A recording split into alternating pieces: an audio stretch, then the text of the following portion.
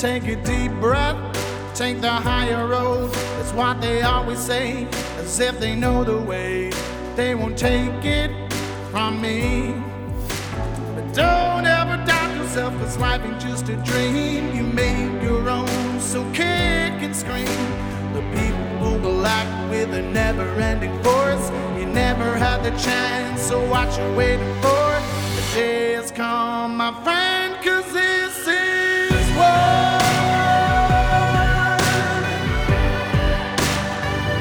It's time and this is war.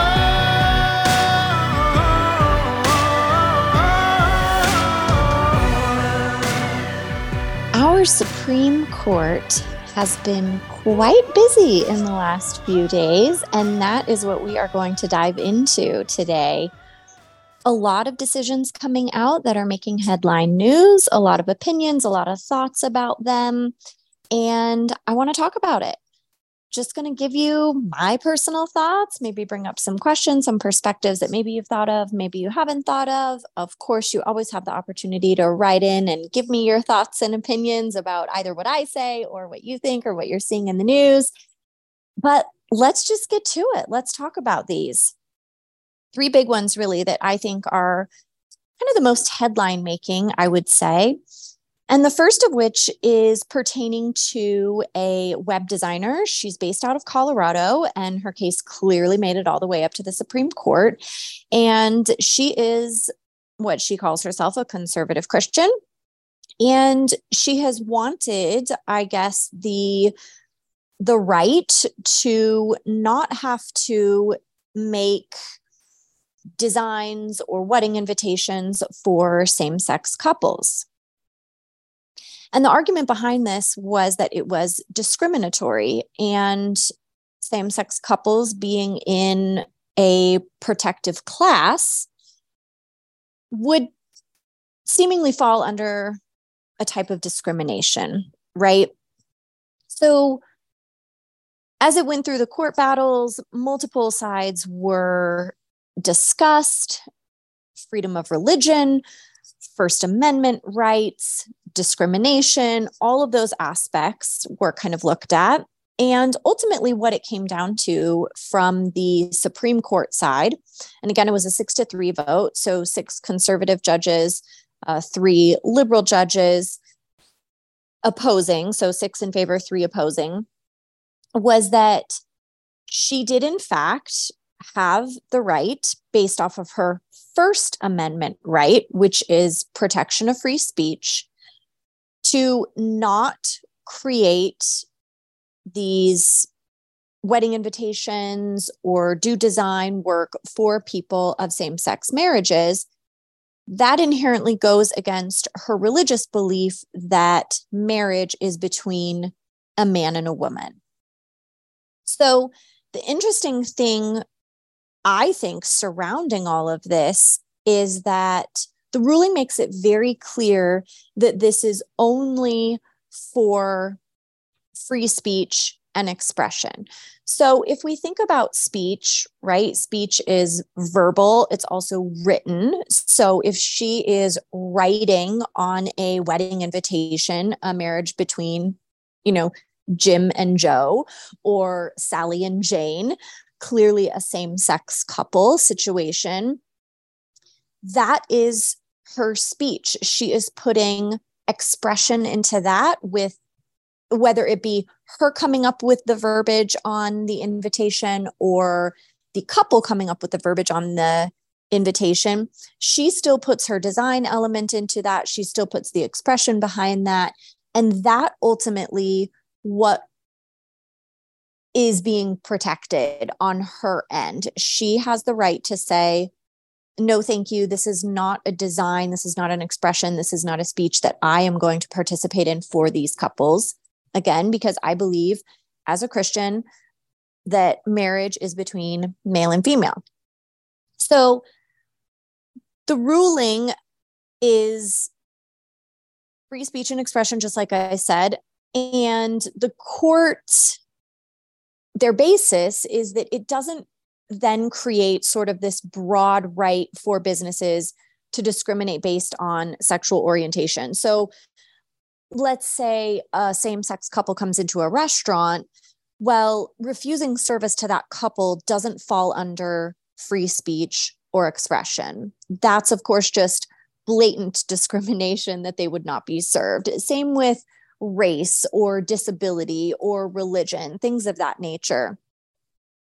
I think that the opposing argument would be that it is perhaps an opening of a door, right? And I can see that to a certain degree, as I consider myself to be an open-minded person.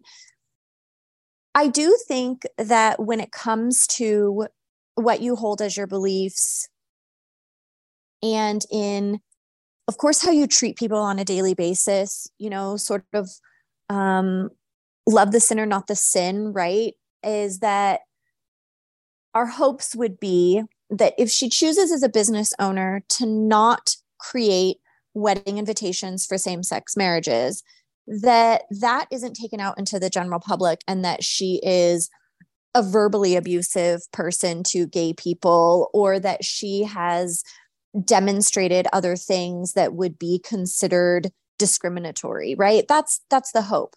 I do think that as a business owner, if that's not something that she's comfortable with, then I am in agreement with the Supreme Court's decision that it's her private business as a designer, as sort of intellectual property.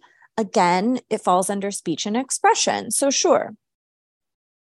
I guess I can give you a personal example. I was talking to my significant other the other day, and I take my son to this cute little barber shop. It's in these little salon suites. I think we all know what those are, right? But if you don't, it's these big buildings that have been sort of sectioned out, and then the either hairstylist or nail stylist or masseuse, you can have your own little independent shop, but you don't have to have maybe the overhead of having the entire building. You just sort of rent out your own little spot.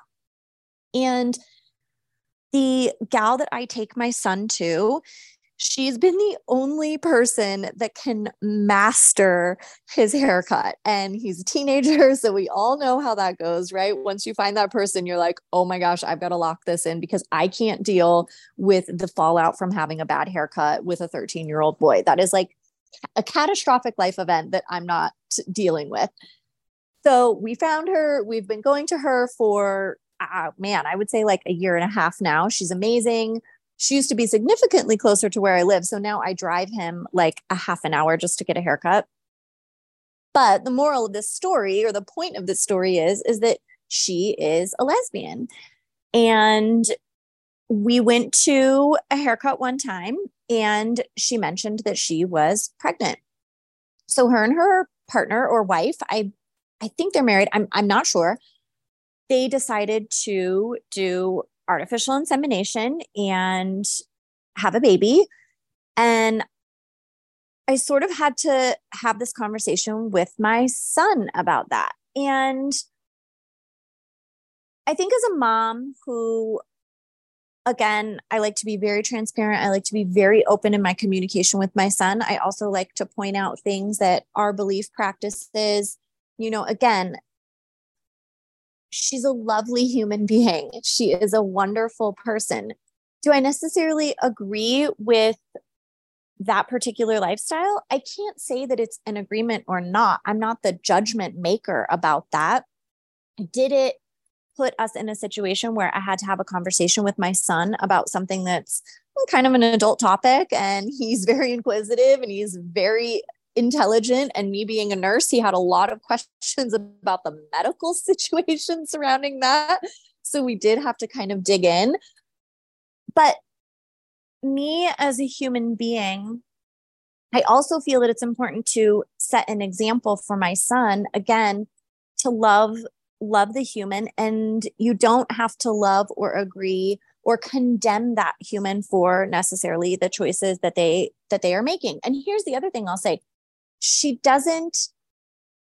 It's not shoved in our faces. We don't talk about what she does in her bedroom when she's cutting my son's hair. And I think that I've spoken about that on previous shows about how this LGBTQ agenda, nobody has a problem with who you're sleeping with or whom you choose to have a marriage with or create a life with. It's this overabundance of just down our throats and in children's faces. And I think creating some confusion and some uncertainty for children who don't have the mental, emotional, and developmental capabilities of grasping those concepts like sexual identity, sexual preference, all of those things, right?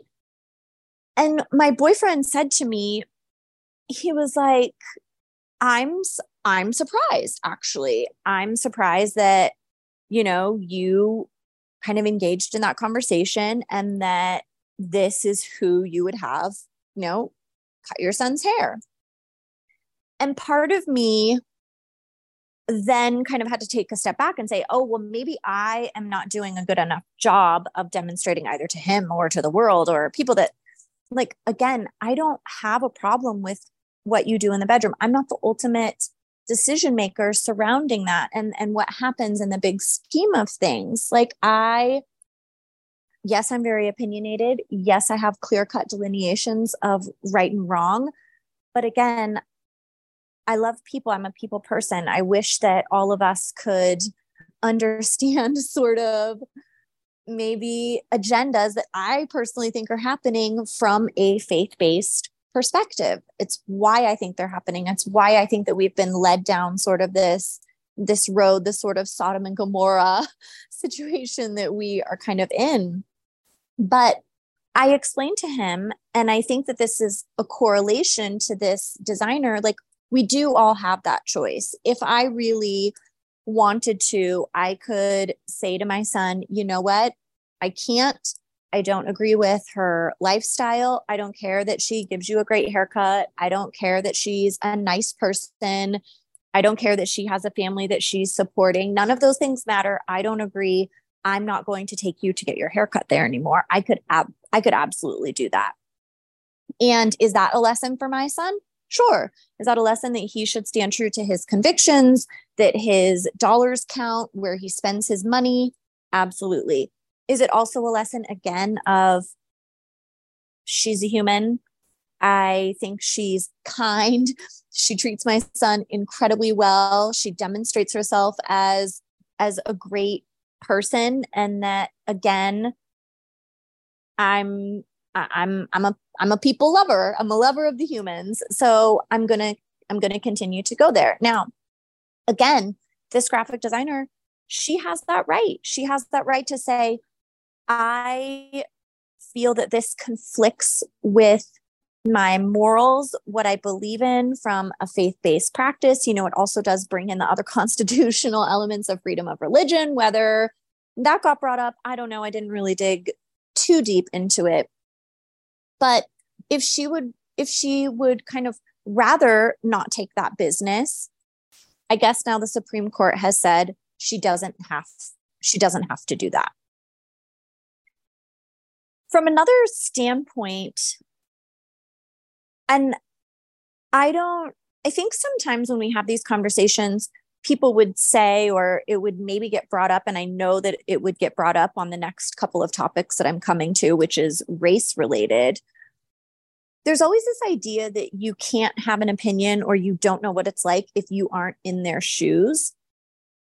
And for these particular examples, yes, I'm not in those shoes because I am not a homosexual. I'm heterosexual and I am Caucasian. So the topics maybe don't directly apply to me, but certainly there are other aspects in my life in which I could fall under a category of discrimination or being discriminated against. I'm a woman, right? So if I wanted to play the female card, I certainly could do that.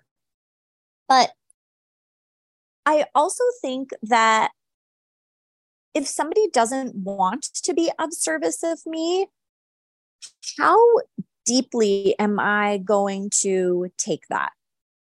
If this same-sex couple that was involved in this lawsuit against this graphic designer finds out that they're being refused service by somebody that doesn't want to serve them, you've got two sides of that story, right? One, do you do what they did and fight tooth and nail and try to take this all the way to the Supreme Court?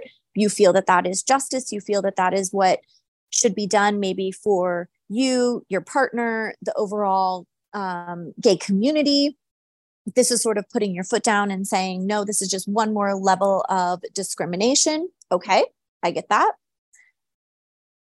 But I guess I would also say, would you rather, or would it be more beneficial, or where does your heart and soul lie, of maybe taking your business to somebody who only serves same-sex couples?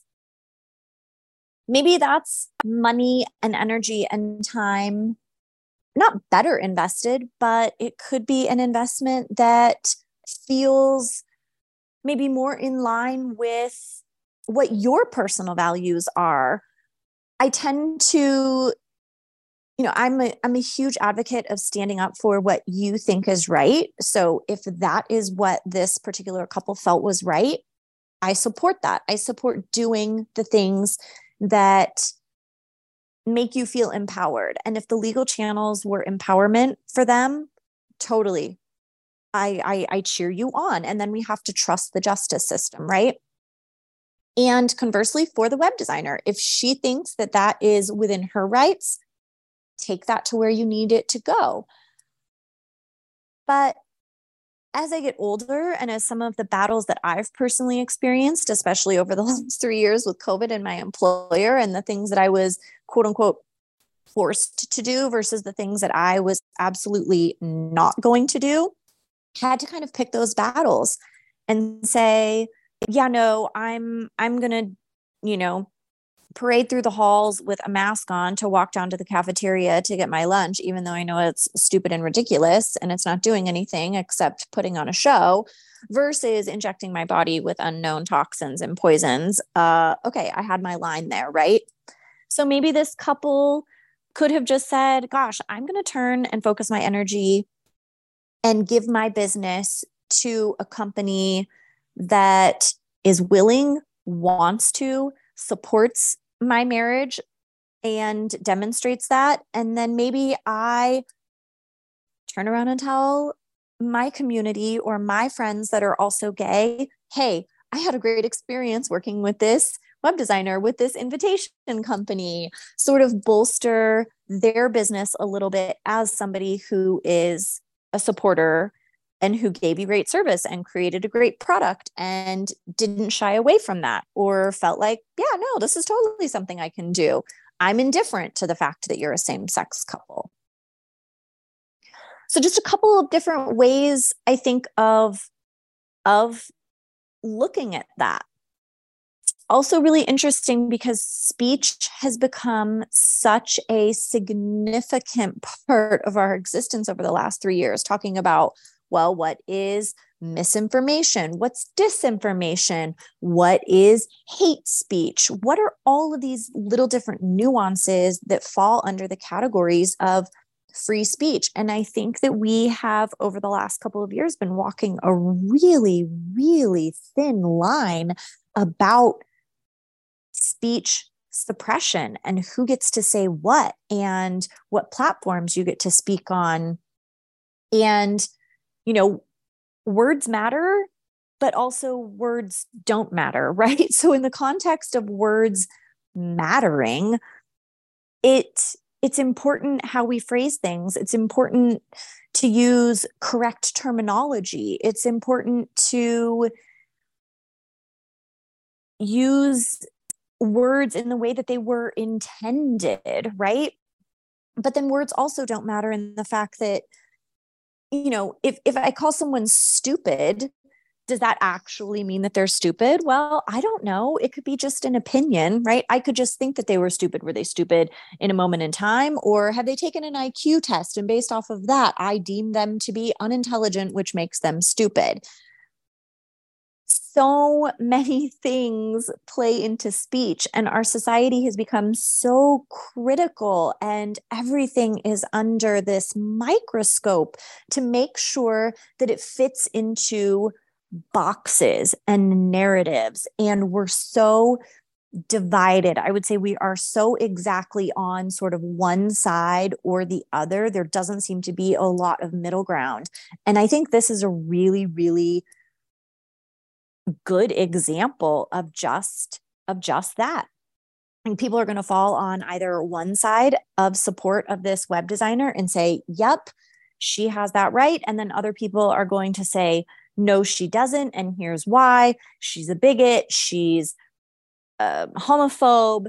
She'll probably get labeled with a lot of things to sort of break down, I guess, the position of that, which ultimately breaks us down even more as a society and creates even further divide, rather than being people that have the ability to stop and look at it from her perspective. If she's uncomfortable with that, okay, it's her business. Maybe she gets so much bad press from this that her business goes under.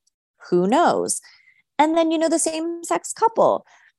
I don't know that anyone is necessarily going to target or attack them. I think, moreover, they're just going to support the web designer, if that makes sense. It's sort of also, I kind of find it in this dichotomy of, if we want to look at like Biden-Trump, right? Trump supporters, sure, they point out some flaws in Biden, but they mainly just walk around supporting Trump. Where when I talk to people that voted for Biden, there really isn't anything that they can say to support or lift him up, or nobody's walking around wearing like Biden hats or Biden t-shirts. Everything is just a direct attack on Trump. It's not necessarily you're a Biden supporter, you're just a Trump hater. And I can kind of see how that's going to come into play with this particular Supreme Court ruling, as well as the others that I'm going to get into in the second half of the show. It's like, do you have a leg to stand on your side of the argument, or is your leg only attacking the other side? And for what grounds does the attack come? Is it a narrative? Is it this crazy right-wing conservative Christian thing that the media and that society loves to sort of pinpoint, versus allowing that person to have their morals and their beliefs and their faith-based practices that sort of guide their day-to-day living and obviously guides her business operations? And then conversely, you have a same-sex couple who probably feels that they are disenfranchised and that they have had this uphill battle their whole lives, or for however long they've either come out, or the societal pressures, despite the fact that they just had an entire month of celebrating their lifestyle, that they have corporate sponsors, they have advertising dollars. There's these very, very interesting components that I think get missed when we talk about the entire conversation. But still, I think it's an important conversation to have nonetheless. So with that in mind, we're going to come back after a short little break, and I'm going to dive into two more kind of hot topic SCOTUS rulings that have come down in the last few days. So I'm going to step away shortly, come back and join me. I am Nurse Beth. You are listening to Nurses Out Loud here on America Out Loud Talk Radio. It's time and this is The pandemic may be over for some, but millions of Americans are needlessly suffering from the long-haul effects of toxic spike protein from COVID-19 and the vaccines. You've heard Dr. Peter McCullough and his team at the Wellness Company discuss the harmful effects of spike protein in your body, and now they found the solution: the miracle enzyme nattokinase. Their spike support formula contains nattokinase, the most compelling and scientifically supported approach to safely clear spike protein out of the body. What's more, spike support is optimized with other all-natural, non-GMO ingredients, like dandelion root, to help prevent spike protein from binding to your cells. Everyone should take daily spike support so you can feel your best. America Out Loud listeners can go to OutLoudCare.com today and use code OUTLOUD for 25% off your first order.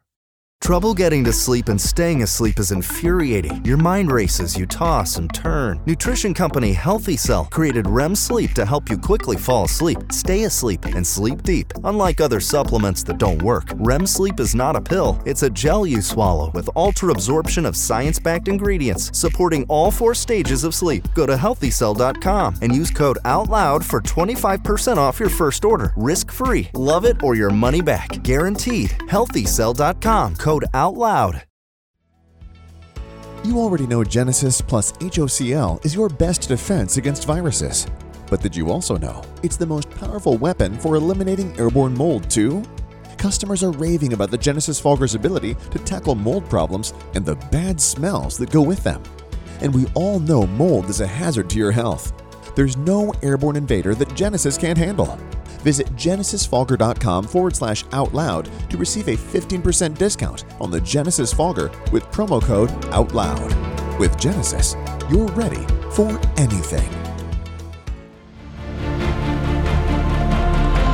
Well, the Out Loud Truth was the rallying call that started it all. A wide spectrum of programming from world and political news to societal, your health, and cultural stories. 7 amazing years of news stories, informative podcasts, and great talk radio. America Out Loud Talk Radio. Liberty and justice for all.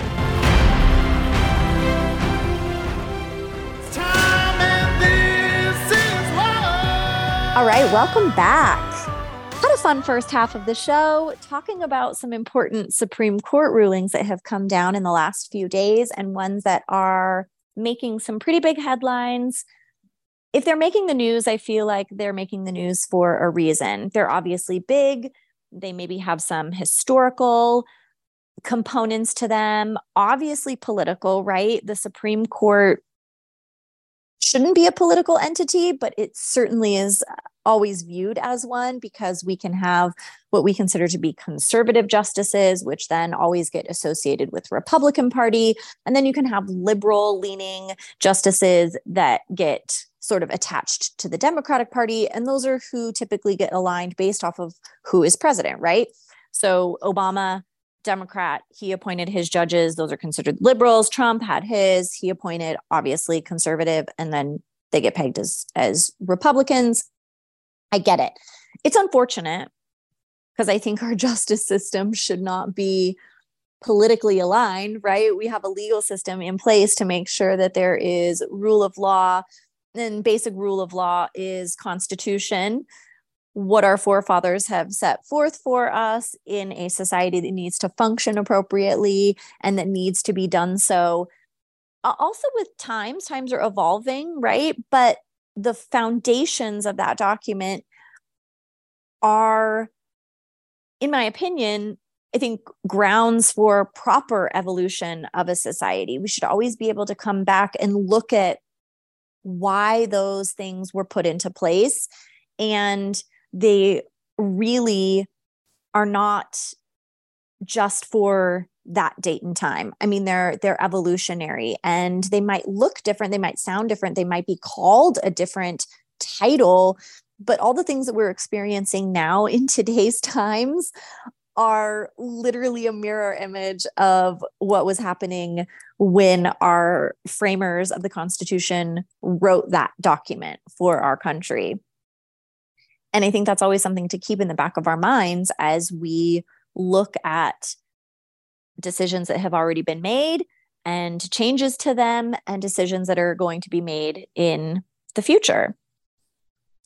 So the second sort of hot button decision that was made was surrounding one of Biden's, I guess, presidential, one of the platforms that he ran on, I guess, if I would use that terminology correctly. And that was student loan forgiveness. And this is such a weird one to me because I feel like in this country, especially right now, but as it's sort of progressed over, I would say, the last decade, there is definitely groups or fractions of our society that feel as though things should be free. We just have this entitlement sort of mentality, whether that be education or healthcare. Like, it's this concept that either money grows on trees and that nobody has to really pay for anything because, well, it's just there and it should be a service that's granted to us. But very much this entitlement. Why should I have to pay for higher education? Why should I have to pay for healthcare? I'm somehow owed that, which is a really weird concept to me. I wasn't raised that way. I've never had this sort of entitlement thing. I would even go so far as to say, like, it's maybe a horrible thing to say, but I have no idea the financial status of my parents. Maybe that's ignorance on some part, but also none of my business.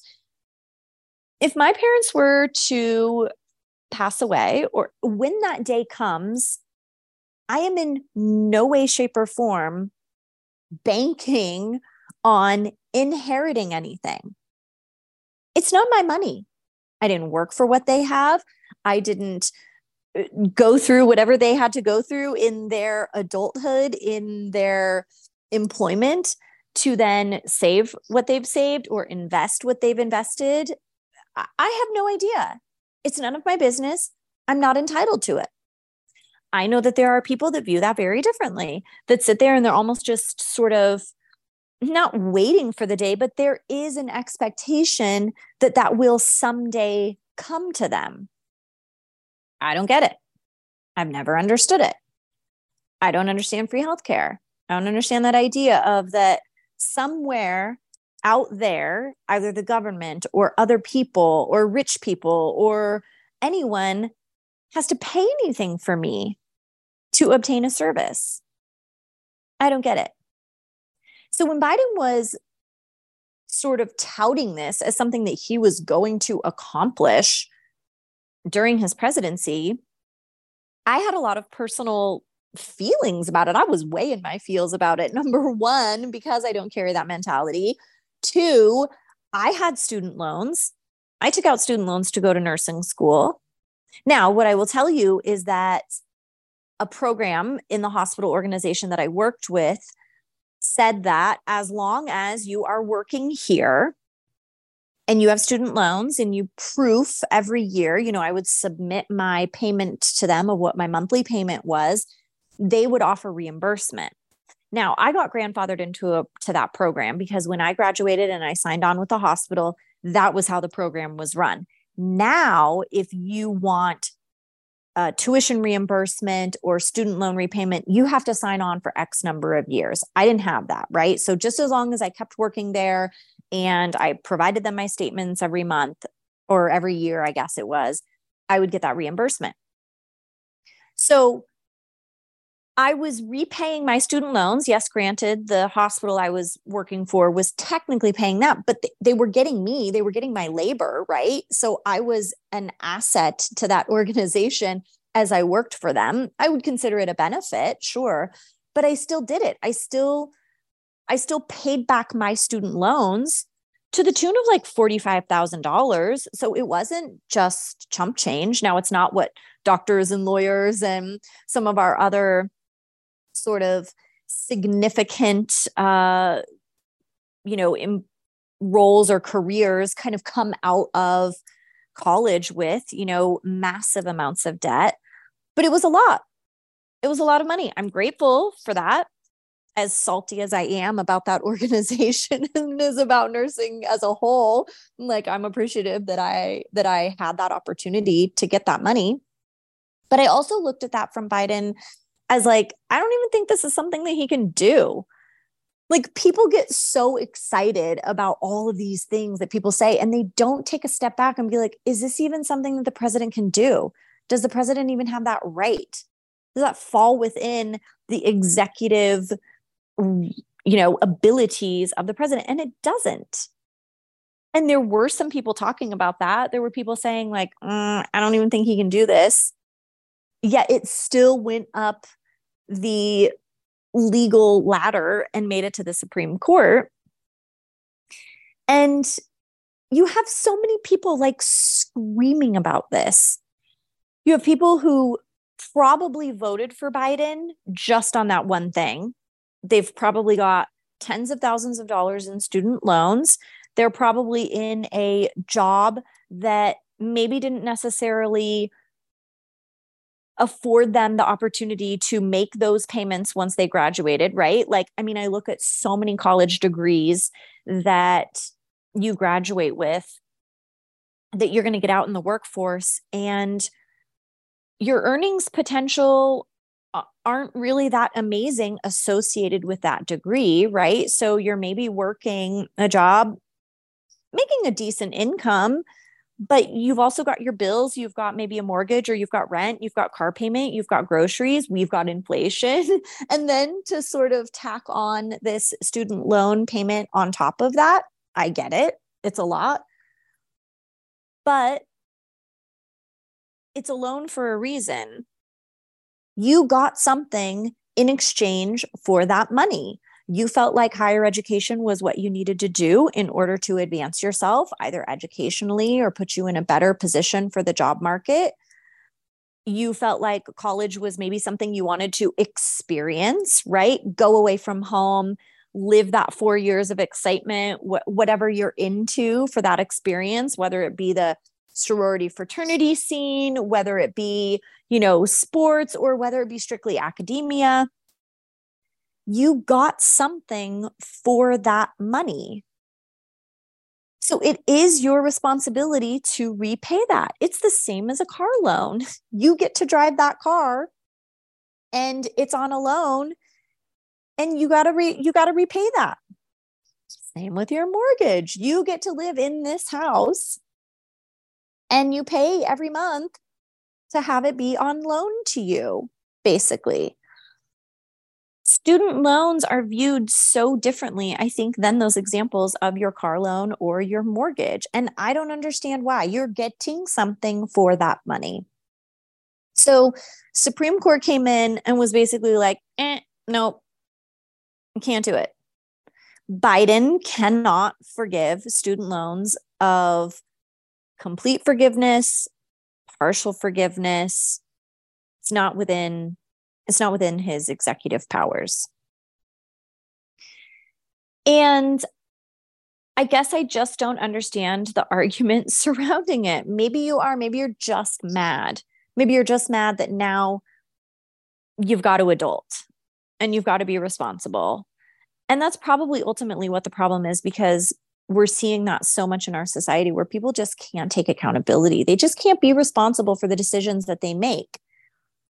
I would throw abortion in there, but that's not today's show topic. Be responsible. If you look at the cost of college tuition, which is, again, that is like maybe a whole nother story, right? Like if we didn't have maybe federal student loans, would we see tuition at the cost that it is? Probably not. If everyone were coming out of pocket to pay college tuition, it would probably be viewed as affordable. College tuition is not affordable right now. And it keeps going up and up and up. It inflates just like everything else inflates. But when you are sort of incentivized, when you get federal monies, when you have these big giant carrots swinging in front of your face to be like, ooh, here's the prize, of course you're going to take it. I'll also just throw in there hospitals during COVID. When you're getting federal money and all the federal money requires you to do is say, oh, do this, do this, do this. Ooh, we should probably do that, do that, do that. And then we're going to get all of these yummy federal dollars. Of course, you're going to do it, because we're also a society that's void of any moral compass at this juncture. So we're not going to step back and be like, oh, should we really do that? Should we really take all of these federal monies and potentially burden these students? Right? Your idea of going to college, your intentions are good. You want to get a good job. We've sort of prepped you through that your whole life, right? Get into college. You got to get into a good college. Look at what it says on your resume. Da, da, da, da, da. Our society has become obsessed with this idea of going to college. And we don't ever think about the price tag that comes with. What's that really going to look like when you graduate? What sort of degree are you going to get? You're going to get a sociology degree? All right. Like, what are you actually going to do with that? And does a job that matches with that degree pay enough for you to afford life after college? When you've moved out, when you're not living in the dorms anymore, when you're not on a meal plan, when you have to buy your groceries, all the things. And I think people are just salty because they have to now take accountability and they have to be responsible and they have to look at the decisions that they've made and they have to be like, ooh, my women's study degree. That's not really doing much for me these days. Which I'm also shocked that liberal colleges are still offering degrees titled women's studies. I'm not sure that the gender people are going to allow that for very much longer. So, second big ruling, hot topics, making the news, no student loan forgiveness. Sorry, Charlies. You gotta pay back your own student loans. I'm not going to pay your college for you. My tax dollars are not going to cover your degree. So sorry. Figure out a way. Figure it out. Like the rest of us figured it out. It means getting another job.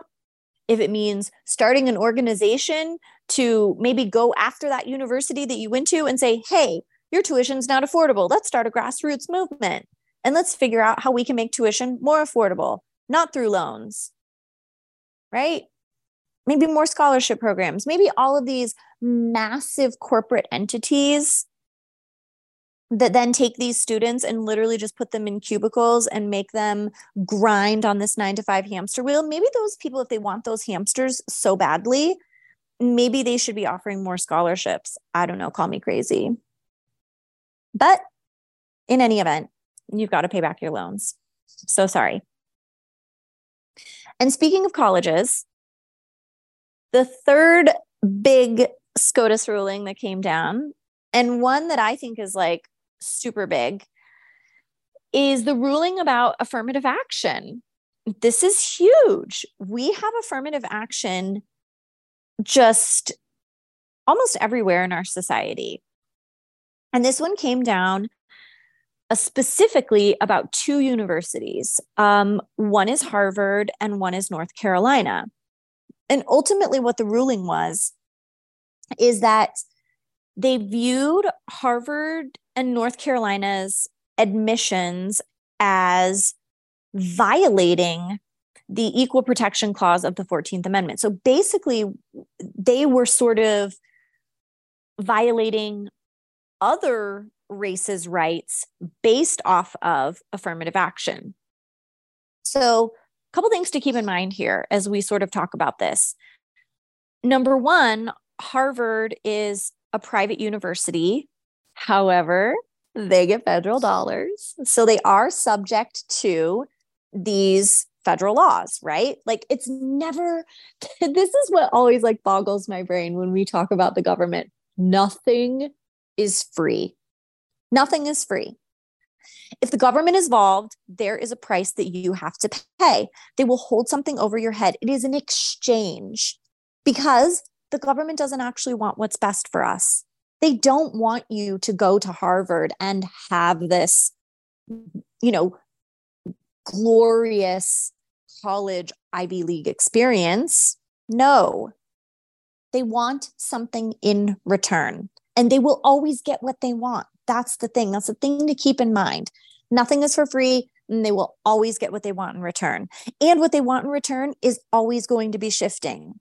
They're going to say it's A, and then it's going to go A and B, and then it's going to go A, B, C. And then next thing you know, the goalpost has moved all the way down the field and they want A to Z. And we somehow allow that. We go, oh, well, you said it was just going to be A. And they're like, yeah, but we're the government. So now it's A and B. And you're like, okay, I went to Harvard. It's constant with these people. They hate us. So Harvard receives federal dollars, so they are subject to federal laws. The other thing to keep in mind is that Harvard didn't allow Black students until the 1950s. So some of these rulings that were put in place were good intentions. Again, what is the intention behind what we are doing? It was of good intent. It was to say, hey, that's completely discriminatory, right? Like, you can't discriminate based off of race. You can't look at a college admission form and say, oh, this person's Black, they're not getting in. Totally wrong, totally disgusting, not appropriate. So we put things like this in place. Now, here's where it gets sticky, right? It's not to be used as the defining characteristic that puts one admission above another, right? So if you are looking at two side-by-side admissions and same GPA, same, accolades in high school, maybe they were an athlete, maybe they did volunteer hours. Like, if everything came down to the wire, race is not supposed to be what tips the scales in someone's favor.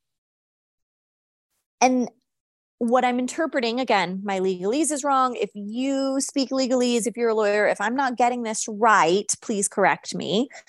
But from what I understand about this is that that's where the violation was coming in, is that it was maybe being used as the scale tipper, right? And like I said earlier in the show, I think where some of the conversation comes in that I think is unfair to say that I shouldn't have an opinion on this because I'm Caucasian, right? And that, again, I don't know what it's like to be, fill in the blank of whatever people say that they are discriminated against or living in our society with or whatever, right? I get that. But at the same time, I will use being a woman as my sort of factor, the checkbox that I could check that could fall under discriminatory. I would never in a million years want anything to receive anything, whether that be college admission, a job, someone doing something kind for me, even simply based off of the fact that I'm a woman. I don't want that. I want who I am as a human being to shine through. I want who I am as a follower of Christ to shine through. I would want my skills and abilities to shine. I would want my intelligence, my work ethic, my love of people. I would want all of those other things that are significantly more defining about me as a human being to be what I am measured by, not the fact that I'm a woman. So when I look at this and I look at affirmative action, I think to myself, that feels so, it feels so demeaning to somebody, is how I will phrase this. And what I have seen in the liberal media coming out is just that. This basically is telling Black people, and the only reason I'm referencing Black people is because that's kind of what this is all about. We aren't talking about all of the other races that exist in our country as a country with the greatest amount of diversity in the world, which also makes me chuckle every time we talk about race, is that we're the most diverse country in the world. And yet somehow we still focus on these insignificant components of who we are as humans to be the most defining characteristics when they are the least defining characteristics of who we are. But the liberal media and people are coming out now saying that there is no way, now that this ruling has come down, that there is no way that a Black person is going to be able to get into Harvard. What? Excuse me? How more demeaning could you be?